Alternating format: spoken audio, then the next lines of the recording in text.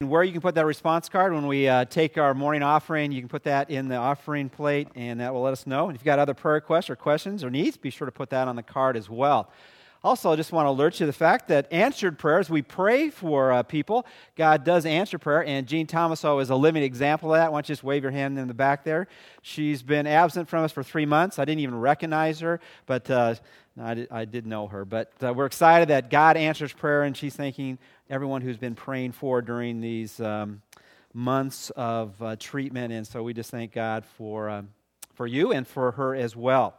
Also, just some things I want to alert you to. That Fun Festival night is one of our Oikos events. For those who have been with us for a number of months now, I guess, you understand what Oikos is. That's your opportunity to reach out to neighbors, family, and friends that might not know the Lord Jesus Christ and invite them to hear about Jesus or just be around God's people. This is a great event just to invite them to. So today, be sure after you pick up that brownie or cookie, that very nutritious food that you're going to buy for the youth, be sure to sign up for a great event for you. It's for the whole family. Great games, great food to do that as well. Also, I just want to alert you, we announced, the earliest part of this year, or even quite possibly the end of last year, is that Scott Duncan was going to be moving on to a new ministry as he believes that God wants him to be involved more in preaching and teaching. And so we had some transition months for that, and he decided this week to make June his last month. And so we're going to be praying for Scott as Scott and Tanitha have that transition. And then finally, just to let you know, is that for those who sometimes do both and, you come to this service sometimes you go to the second worship service, is we have a new worship leader for our traditional service, and she's actually in this service. So Megan Baldridge, why don't you wave or stand up? She's right over there. She's a recent graduate of Cal Baptist University and a degree in music and has had a variety of experiences leading worship, and we're excited to bring her on the team. She is actually coming to both services because sometimes I speak fast and she wants to make sure he gets everything I say. Maybe not quite that. But let's look to the Lord in prayer as we prepare for looking in His Word. Let's pray together. Father, we do thank You for today. We thank You for this privilege of speaking and praising You and singing about how worthy You are. And Father, just looking at Your Word speaks to how magnificent the work of Jesus Christ on the cross does for us. And Father, I pray as we look in Your Word and really speak to why He had to come, that You might not take maybe a familiar theme and allow us to be so familiar with us that we don't see the importance of it. Father, guide us as we just learn from You today. We ask this in Jesus' name. Amen. I was reading about a group of young students, children that actually went to camp, and here was their story. At a summer camp for children, one of the counselors was leading a discussion on the purpose God had for everything He created. They began to find good reasons for clouds and trees and rocks and rivers and animals and just about everything else in nature. Finally, one of the children said, "If God had a good purpose for everything, then why did He create poison ivy?" Just want to make a pitch here. If you want to be in a challenging ministry that changes the lives of people, don't look past our children's ministry because they ask the toughest questions. Why did God create poison ivy? The discussion leader gulped, and as he struggled with the question, one of the other children came to his rescue saying, "The reason God made poison ivy is because He wanted us to know there are certain things we should keep our cotton-picking hands off." This morning I want to talk about a familiar theme. If you've ever been a place like this before, we're going to talk about sin. And someone asked, probably was a child, asked what the pastor had preached about, or the parent asked the child, they hadn't been in church that day, what did the pastor preach about on Sunday morning? And the child said, he preached on sin. What did he say about it? He said he was against it. Well, really, as you think about sin is what God is against. But sometimes we take this familiar theme about sin and don't really realize just how awesome and damning it is. And so this morning we begin a new venture into another revelation of God in the New Testament for us to understand if we are to understand who God is and how we are to relate and connect to Him. So if you have your Bibles this morning, turn to the book of Romans. If you know where the New Testament begins, it begins with the Gospels, Matthew, Mark, Luke, and John. We spent a number of weeks in the book of Acts, and now we jump into the book of Romans. And really what we've been doing through a series at the beginning of this year is questions asked and answered. And on that response card, if you've got a question you want us to respond to in a variety of different ways, we post them often on our website. But as we go through God's Word is to inform us of who He is and who we are, and how that's supposed to relate in terms of what life is all about. And as we heard the story of Jesus in the Gospels, and in many ways we heard the history of God's people in the book of Acts, now we really understand through the book of Romans and the rest of the letters of the New Testament the significance of all that we've heard about this person Jesus and how we're supposed to live it out. Romans is an interesting book, and it's interesting in a variety of different ways. It's written to a people, this is kind of unique to Paul's writings, to people he, for the most part, have never met. In lieu of many of his other writings where he had either been the one who planted the church or he had pastored the church for a period of time, this was not a place where he had formed it. He was not the church founder. He was not the pastor now left and coming back. And as we even think of how that church was formed, we really don't even know specifically who was the founding pastor. Some might think it was Peter or Paul, but it was probably neither one of those two. It was probably, which is really the person who always ought to get a credit, it was a God thing. It's quite possible that it was formed out of those first believers that came to faith in Christ at Pentecost, as the message was given out from people of all lands who were visiting Israel at that time, and then they kind of migrated to the capital, Rome, and as God's people got together, they formed churches. It's quite possible, though, it might have been on the missionary journeys of Paul as he went everywhere, and as people came to faith in Christ, they migrated to Rome, and again, they formed a church. But it came into being because of the grace and mercy and power of God through His Spirit to call people into faith and then into community and form that which God puts together, which is the church. Rome is a significant city in many ways. It was formed in about 753 BC, and it went to great heights in significance. In fact, it was the major city at the writing of this particular letter. Some estimate that the population was between 1 million and 4 million. I guess who's counting? It was a significant city, not only in terms of its number, but also its populace, because it had all kinds of people. It had those who were extremely rich, and then, in fact, many feel the majority of people in that 1 to 4 million people might have been slaves or people who were impoverished. It also had some kind of a middle class. It was a place that was filled with splendor and opulence and then squalor. People who had great freedom, more time in their hands than they could deal with, and some people who were restricted by the hand of others. And in this backdrop, Paul is writing to a group of people who largely have never met, though in chapter 16 he writes personally to a number of the people in that particular place, out of his heart for them to understand the faith. It's interesting, and we're going to see this even in your outline, but I'll share it now, is that it wasn't the first letter he wrote, though it's the first letter in the order of books in the New Testament from the hand of Paul. Paul wrote about 13 letters, as far as we can count rightly, and this is the first one that is placed in the order in the New Testament. It was written probably on his third missionary journey from Corinth. He spent about 3 months in Corinth, probably around 56, 57, 58. And he was writing to a church, interesting, a little bit different than he wrote most of his letters. Most of his letters he wrote because he had been there, and then he got reports that they weren't doing really well, and he wrote a corrective letter. It's like someone knowing about your life, and they send the advice handwritten. Here's some things you need to deal with. Here's some things you need to change. And Paul did not write a corrective letter, but he actually wrote a letter that was preventative in nature.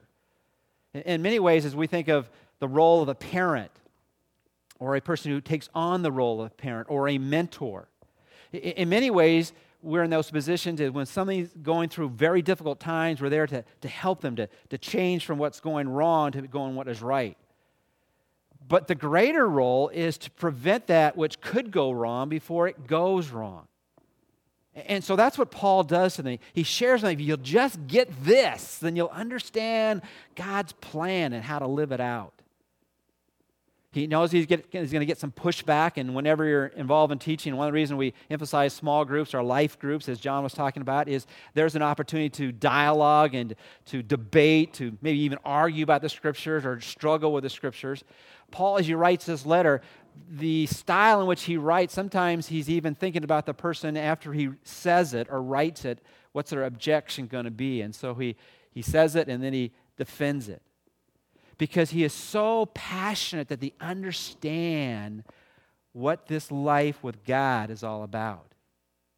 And he takes it from the very beginning, what it takes to begin that life and then to live it out.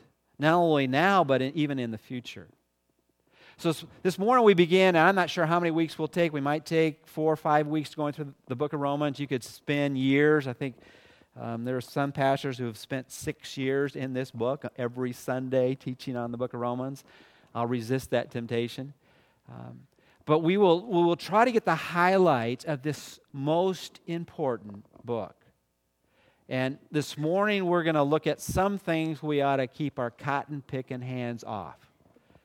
Because sin is not only that which is morally wrong in the eyes of God, but it's that which is destructive for us. See, God does not arbitrarily say, that's right, that's wrong. He recognizes how He has made us, that we participate in that which He knows is wrong for us. We are the ones who get hurt most. So God is always a good God, even when we look at His commandments. Well, if you have your outlines this morning, I want to say a few things by way of looking at the big picture. We've kind of looked at that already to a certain degree. And then I want to make some initial big ideas or big truth points this morning, particularly as it relates to sin. The importance of Romans. There are many people who've commented about this particular book. Coleridge wrote the most profound book in existence. That's an amazing statement. There is no greater book of wisdom that is found in all of literature than in the book of Romans. Godet said this, it's the cathedral of the Christian faith. I have resisted the temptation. Some have asked me to do a slide series on our trip to Cyprus and France and Spain. And as you go to places in Europe, you recognize there's all kinds of great places of worship that people have built, but I'm resisting that temptation. If you want to see those pictures, you can come to my house. But, the cathedral of the Christian faith, this is the beautiful place by which we see the beautiful plan of God.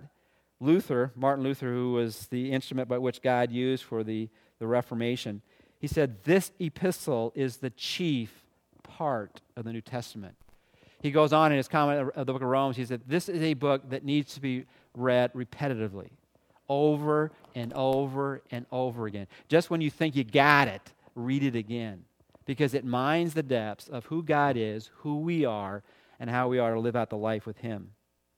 In terms of just looking at it chronologically, it is important because it is the first in the order of Paul's writings in the New Testament. It's really the foundation by which all of his other writings could be understood in.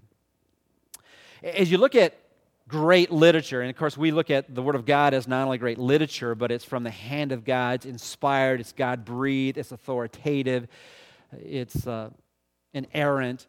But as you look at it, many times if you want to understand a book, what are some of the repetitive things in it, particularly if it has any length? And sometimes you can look at it just by looking at the key words. Righteousness, faith, law, the word all, and sin, and you could actually also add the word gospel. It each appear at least 60 times in this book. So as you think about it, on Paul's heart and mind, on God's heart and mind, is that we might understand what righteousness is, that we might understand what faith is, that we might understand what the law was given us for, what is all-inclusive in the mind of God, and what is important about sin. And this is all under the umbrella of the word gospel. Another way to look at or get a handle on a particular book is there a key statement or a key phrase, a sentence or paragraph within the book? And in the book of Romans, actually, there are so many verses that could be underlined. There are so many verses that you really need to commit to heart and to mind. But if you were to take one passage that kind of summarizes the book, or at least highlights the theme of the book, it would be found in Romans chapter 1, verses 16 and 17. And we're going to urge you to memorize this passage in the month of June. Paul writes, "For I am not ashamed of the gospel." Some have described the book of Romans, if you want a word to describe the book, it's gospel. It's gospel not telling the story of Jesus, but it's telling the significance of the story of Jesus. What is the good news about the good news? "For I am not ashamed of the gospel, for it is the power of God to salvation." Some use a singular word here to describe the book of Romans. If you want to understand what the book of Romans is about, if you don't like gospel, use the word salvation. What is Romans about? It's about salvation. Not just the beginning of salvation, but the living it out. For everyone who believes. This is not just a story, a message for a few. It's for everyone. For the Jew first, and also for the Greek. For in it the righteousness of God is revealed from faith to faith, from one person's faith to another person's faith. This is what is to be spread to everyone. And then this very singular statement, "As it is written, the just shall live by" what? By faith. It's all about determining what governs your life. What do you trust in? What do you rely on? Who is it that has your complete confidence? See, often when we think about faith, we think of faith as that which we agree with intellectually. Well, this is true. I think that's reality, and that's not reality. That is a myth, or it's some story that is not believable in terms of our mental agreement to the reality of the statements. But faith is more than just mental assent. It's that which you are totally relying upon. That's what you are trusting in. Your life has full confidence upon. And as we live out what it means to know God, it's living in such a way that we're trusting completely in Jesus Christ. So just by way of review, this is the greatest book by some in the New Testament in recording the significance of the gospel. For others, it is a statement in which we understand the great themes of the Bible: righteousness and faith and sin and the gospel and salvation. For others, it's understanding that it's all about the righteous shall live by faith. But I want to give you one other big picture handle. As we went through the Gospels, and I know I kind of dumped a lot on you during that particular series and try to give you a handle on every individual book in those particular writings, and in the book of Luke, I'm at 24 chapters. But let me just kind of break down Romans in this way. If you don't want to remember it, and I hope you do remember by some key words, here are some key ways to outline this book. If you want to divide it not in half, but at least in two sections, in the 16 chapters, the first 11 chapters are all about doctrine. And doctrine is simply a word to understand what are the key truths about the faith that we are to understand. It's the doctrinal section of this book. But doctrine is always immensely practical. And so after the first 11 chapters, then Paul goes on to our duty. In light of what is true about God, then how should we now live? So if you want to give a hand on the book, 11 chapters on doctrine, and then the rest of the book, chapters 12 through 16, on our duty or duties. But another way to look at it, and this is the letter S, this message is given to you by the letter S. Another way to look at it in terms of the flow of the book is by recognizing that there are themes that are progressive through this particular letter given to us by Paul.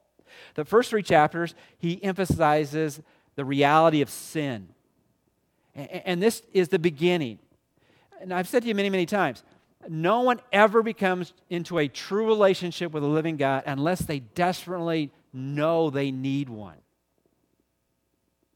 You have to admit your need if ever you're going to come to faith in Jesus Christ. And what is your need? Your need and my need is to have something done with our sin, that which separates us from God. And so Paul begins with that. He begins with hammering at our heart and our mind, convincing us of our need because we are separated from God and our sin is horrific in his eyes. And then he moves on in chapters 4 through 5. And now he speaks, well, then how do we get rid of it? How do we come into relationship with him? And that's what salvation, and that's where salvation begins, chapters 4 through 5. And then 6 through 8, he deals with, and it's a kind of religious word, with sanctification. And if you don't like that word here, let me give you a simple word, with spirituality. What does it mean to really be spiritual? Now, we live in a culture now, it's interesting enough, talks a lot about spirituality. Even outside the church. Well, I'm not really a person who's in a traditional religion, organized faith, but I consider myself a spiritual person. I'd like to interview them. Well, what do you mean by that? I mean, they say that. But Paul gets very plain. What does it mean to be spiritual? Or to use a New Testament, what does it mean to be sanctified? Sanctification. And then from there, he goes on in chapters 9 through 11. Some say that's kind of parenthesis in the book. He talks about the sovereignty of God. The sovereignty of God is simply a statement that God is in control. And all we have to do is think about the things that have happened recently in our nation and around the world. We cannot handle whatever happens in nature. We can't predict it completely. And once it happens, we cannot control it. And we need to understand that there is someone who holds this universe in his hands. And that's God, the sovereignty of God. And then in chapters 12 through 16, we have a section dealing with the service. God calls us, now that we're saved, to have the privilege of serving. So that's a way to get a hand on the book. It's all about sin, about salvation, about sanctification, about sovereignty, and about service. So with a few key words, you can kind of get a handle on what this big book is all about. Well, this morning we want to begin with a big idea. That was the big picture. Well, what's the big idea? Well, the big idea, and I've already mentioned it, it's all about sin. And Paul wants us to understand that if we're going to understand why he's not ashamed of the gospel. He's not ashamed of the gospel, which is interesting enough. He had every right to be ashamed of the gospel from a human perspective. If you read his story, he got run out of town many, many times because he preached the gospel. It was not necessarily a popular message every place he went. He got laughed at, he got ridiculed, he got beaten, he got imprisoned. And after a while, I say, this ain't working. this is not for me. Let somebody else do this for a while. But he wasn't ashamed because in the midst of all the persecution and all the problems presenting that gospel gave him. It wasn't just he received the sufferings of this world that we all do, but it was in direct relationship because he was bold about the gospel. He says, the reason I'm not ashamed because I've seen the power of it to change lives.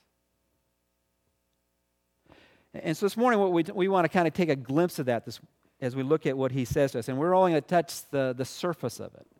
But hopefully this past week was just humbled by the reality of sin.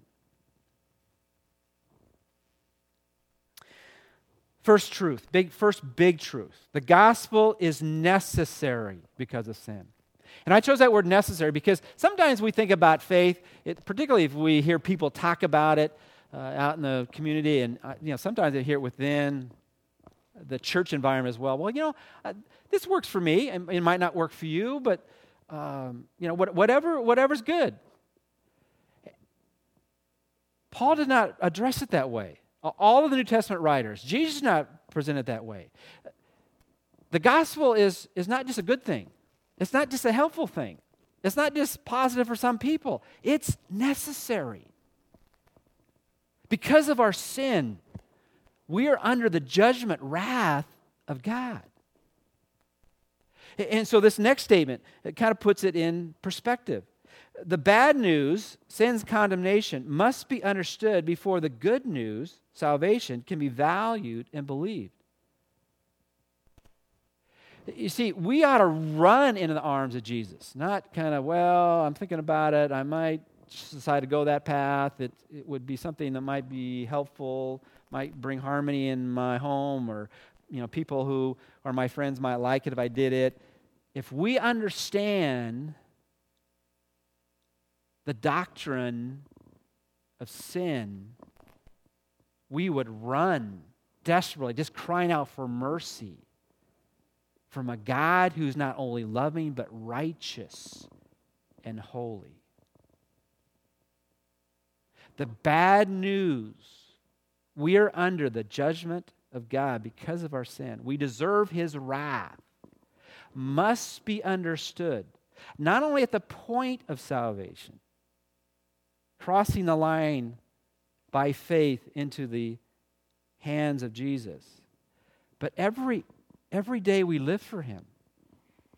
Living in light, as we often say around, that we have gotten much better than we deserve. And we need to live a life of gratefulness and thankfulness to God who, because of His great love, became, as he says in Romans 3, not only the justifier, but He's just and justifier. Because if He did not deal with sin in a righteous way, He would not be righteous. And so the punishment we deserve was placed upon Jesus. Well, let's look at the text this morning. Let's look at some things concerning sin. Romans chapter 1, beginning with verse 18. And let me make the point, and then let's see it out of the text. Concerning sin, Romans teaches that the wrath of God is against all who sinfully suppress the truth which is knowable about God. Verse 18. For the wrath of God is revealed from heaven against all ungodliness and unrighteousness of men, who suppress the truth in unrighteousness. And the idea of suppression is holding down that which is evident. Have you ever tried to submerge a blown up beach toy either in a pool or in the ocean, and you try to push it down? And you have to put a lot of energy to keep that underneath the water, don't you? Because it all wants to come up. And what he's saying here is people talk about God and they think, well, if God would make Himself much more evident, I believe in Him. If I could just see God, if I could just talk about God, talk to God personally, then I believe. And Paul is saying very bluntly, look, you're already suppressing, holding down that which is evident about God. Everything you have, you're suppressing the truth about who He is. And because that the wrath of God is revealed and it's from heaven against all who do that. Verse 19, because that which may be known of God is manifest in them, for God has shown it to them. For since the creation of the world, His invisible attributes are clearly seen, being understood by the things that are made, even His eternal power and Godhead, so that they are without excuse. Because although they knew God, they did not glorify Him as God, nor were thankful, but became futile in their thoughts, and their foolish hearts were darkened. Whether we like this message or not, the Bible says that the wrath of God is against all those who are living in ungodliness and unrighteousness before Him. Romans speaks very plainly about sin. And here the sin is knowing the truth about God, what we can know about, with our conscience and within the nature around us. That which has been created speaks about a creator. That which has design speaks about a designer. That which we see as powerful leads to the act of someone who must be guiding this power. And just inherent within everyone's heart and mind that there has to be some standard of that which is right or that which is wrong. And in about every culture in the world, historically, there have been certain things that have always been right and that which has always been wrong. And where does that come from? Morality has to come from some moral foundation. And what God is saying here, everyone is without excuse. It's interesting, this past week Yahoo News had a story about a special speaker at Northwood High School. I don't know if you saw that this week. Atheist tells high schoolers God is evil. And really when you get down to it, at least here's a person to try to say, well, I don't believe I'm evil, but I think there is someone evil in this universe, and it's God. Which is interesting for an atheist to say that, because why would you say someone is evil when you don't even believe that someone exists? But that's a whole nother discussion to deal with. But here's how the article went. That a county has so uncritically embraced "In God We Trust," and Irvine, Orange County, is somewhat a conservative place in our nation. In many of its city council members would also generate an atheist club. In other words, he's surprised that this person was brought on campus. At one of his showcase public high schools, seems incongruous. Doubly so that Gleason, part of the coalition behind the "Don't Believe in God, You're Not Alone." Have you seen any of those billboards on Beach Boulevard? Would be allowed to cast his pagan shadow on campus. I thought our publicly owned facilities were only accessible to pro-religious messages. He's kind of being a little sarcastic here. Gleason, age 56, isn't just a non-believer. He thinks religion is actually bad. You will never see an atheist suicide bomber, he says. But lest you think he picks on Muslims, he told the students that if they were going to hedge their bets, they should pick Islam because it has the least worst hell. In other words, the Muslim faith, the hell's not quite as hot as the Christian hell, right? Gleason, who grew up in Anaheim and went to church to please his parents, focused mostly on the religion of his youth, asserting the God of the Bible is actually evil. What do we say to people who believe that God is the source of all the evil that has ever happened in this world? Well, you have two choices. You can believe either God is the source of evil or man is the source of evil. And the Bible says very plainly that people suppress the truth about unrighteousness. Just think for a moment. You know, sometimes what we do is we will rant about God. And it happens within our own hearts as well sometimes when bad things happen to us. God, why did you allow this to happen to me? And we just rant upon him. And we spend little time thinking about our response to him. You know, even within our own culture, the degree of a particular crime is not only defined by that which is done, but who it's done to. For instance, let's say you came up to me and slapped me in my face. Right? Now, because I'm so spiritual, I would turn the other cheek. Particularly if you were a lot bigger than me, all right? But if you were smaller than me, I might not resist the temptation, all right? But there's not a whole lot that would happen to you if you slapped me in my face, okay, even if we got in a little bit of tussle. But let's say you went out on the street and there was a person who was dressed in blue and had a badge on and a gun, and you proceed to slap him in his face. What would happen to you then? A little bit more. How about somehow you were able to get close enough to the president and you slapped him in his face? What would happen to you? All of a sudden you'd be in prison. How about if you lived in another country and you slapped a king in his face? You'd be executed. See, what we do is we slap God in his face and we think nothing of it. But the crime is not only significant in terms of what is done, but who it is done to. And what we have done is we have stuck our fist at God when we should be humbling ourselves at God. What is the greatest commandment in all the scriptures? To love the Lord your God with all your heart, soul, mind, and strength. Let me ask you if somehow you're struggling with maybe the gravity of your sin. Have you ever somehow broken that commandment where sometimes during the day you don't love him more than anything else in this world? We have repeatedly broken the greatest commandment in all the world. We have been haters of God rather than lovers of God. You know, thinking on a personal basis. Those of you, and many in our church fellowship have had children born just recently in the last couple of years. There is nothing more precious in your home than your child. But as a parent who've had most of our children now almost fully grown, they do grow up, all right? And there are different challenges when they're little and when they're kind of in between and they're teenagers or whatever. And we've loved our kids on all the stages. But let's say, and I pray this doesn't happen to you, but let's say later on as they grow up, they come to the point maybe in their teenage years and they look at you and say, "You're not my parent."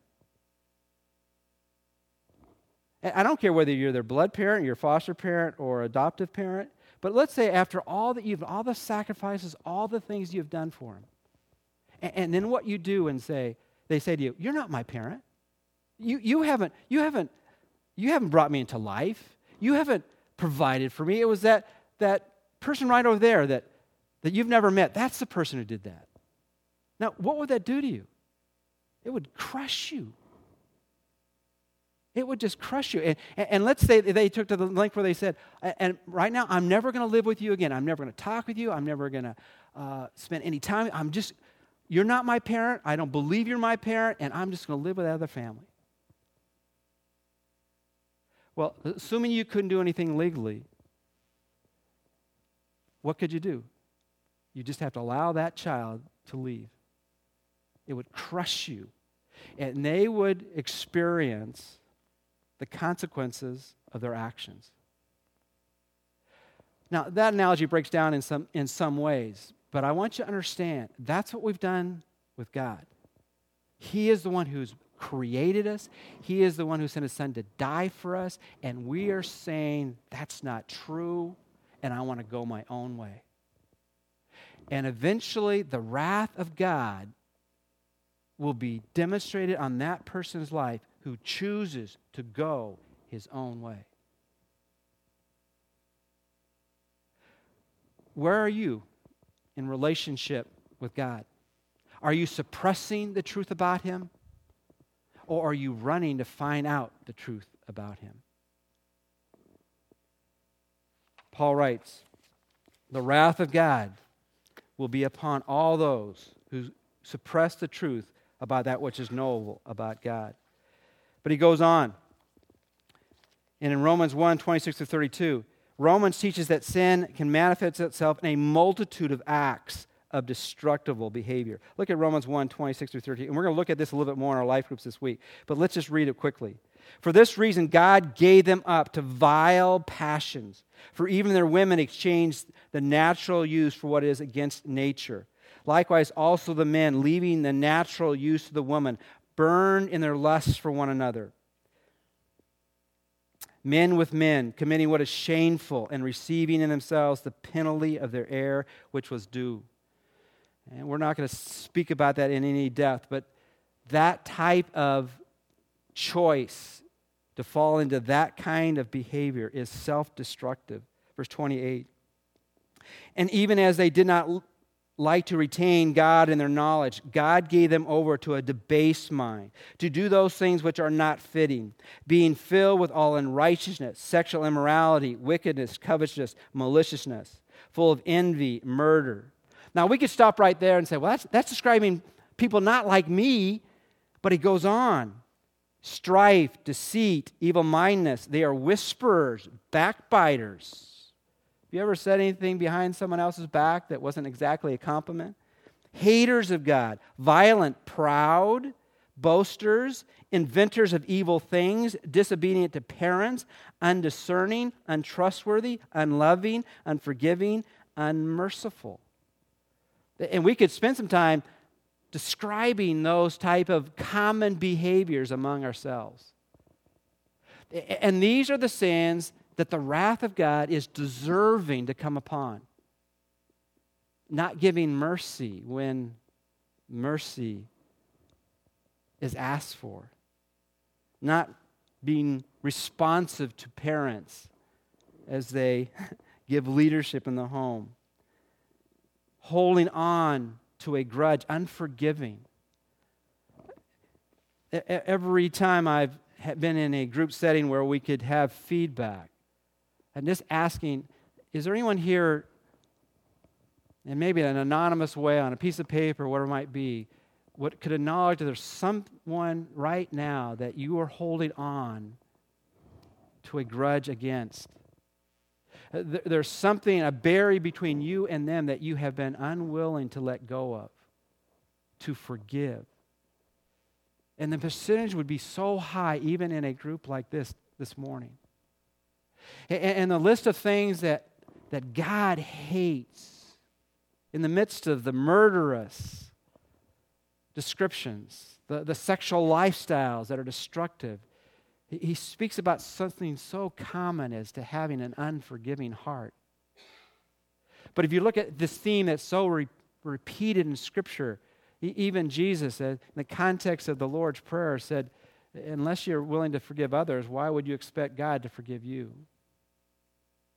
Because when God invades a heart, He changes a heart. And though we always obey Him imperfectly, it should be the passion of our lives to follow after what He has called us to be. And when we hold on to the sin as believers for that which Christ died for, we're putting shame on His work on the cross. And when somehow we look at our sin in such an insignificant way compared to other people's sin. See, if we play the comparison game, we can always find somebody that looks worse than us. But if you look at the Scripture, that all of us, as the Bible says, even our righteousness is filthy rags before a holy God. See, the good news will never be valued and believed in until the bad news is understood. And that's true as we take the first step of faith, but it's true as we take every step of faith. That every day we live under the grace of God better than we deserve. What is it about sin? Romans teaches that the wrath of God is against all who sinfully suppress the truth which is knowable about God. Romans teaches that sin can manifest itself in a multitude of acts of destructive behavior. Unforgivingness is such an offense to God, but how does it relate to relationships? It destroys them. And then finally this morning, Romans teaches that we all sin when we value anything more than we value God, His glory. Look at Romans 3:23, probably the most famous verse in the Scriptures concerning the sin that we are under. It says, "For all have sinned and fall short of the" what? The glory of God. See, what we need to understand is even as, and we were sharing this in our life group this past week, how do you try to convince people that they don't quite measure up, that there is such a thing as sin? Well, just ask them the question, well, whatever standard, the standards that you have, are you able to live up to those? And I think any honest person would say, no, I can't live up to the standards I want to set. I mean, let's look at New Year's resolutions. How many ever fulfill their New Year's resolutions made every year? And those are usually simplistic. But if you can't live up to your standards, how about just raise the bar a little bit? Can you live up to God's standards? And God's greatest standards to live to honor Him, to show Him and His reality to others. And the standard's perfection. It's not a bell curve here. It's not even a percent where you can get in the 90th percentile. It has to be complete obedience. And because of that, we fall short. What's the point this morning? What is it you believe about your sin? Of course, the point for me, what do I believe about my sin? And when I encounter my sin, do I run to God or do I run away from rationalizing my attitude and my actions? The application this morning is very simple. For some of you, you have never made that first step toward Jesus, which is, God, I need your complete and full pardon for all the evil that I have done. Maybe the evil other people haven't seen, but everything that transgressed your laws, your commandments, valuing what you value, I need your complete pardon. And for those who are at that point, you've got to run to Him, admitting your need and then turning from that which is heinous to God, from that which is sin.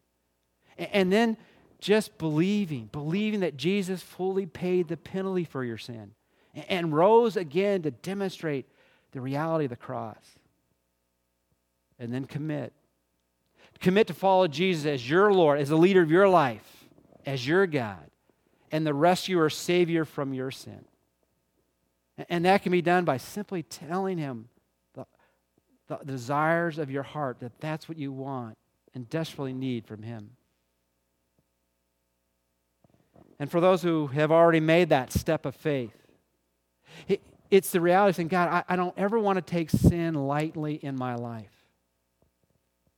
I want to run to you when I do anything in attitude or action that displeases you, that saddens your heart. Help me to always live in light of the gospel, that you want to change me daily as you confront me with what is wrong so that you might be able to make it right in my life. Let's pray. Well, this morning I want to pray for those who maybe have never made that first step. And Father, they can just pray this prayer in their heart to you. It's not the prayer that saves them, it's the expression of faith. Dear Lord Jesus, I want to know you. I admit my need, and I no longer want to live in that which is wrong in your sight. I believe that your Son Jesus, when he was on the cross, paid the penalty for my sin and rose again. Right now, I commit myself to you, to follow you as my Lord and my Savior and my God. And when we pray that prayer and really mean it, then God will answer that prayer and invade our heart with his Son. And Father, for us who've known you for, whether it be a day or for a week or a month or years, Father, we want to express how grateful we are for your daily forgiveness of sin. And Father, help us to be people that celebrate the victory that was won, but also are challenged by the steps that still need to be made to be faithful to you. Help us to live for your glory, to let people see Jesus in us because we are humbled by your grace and filled with joy because of your goodness.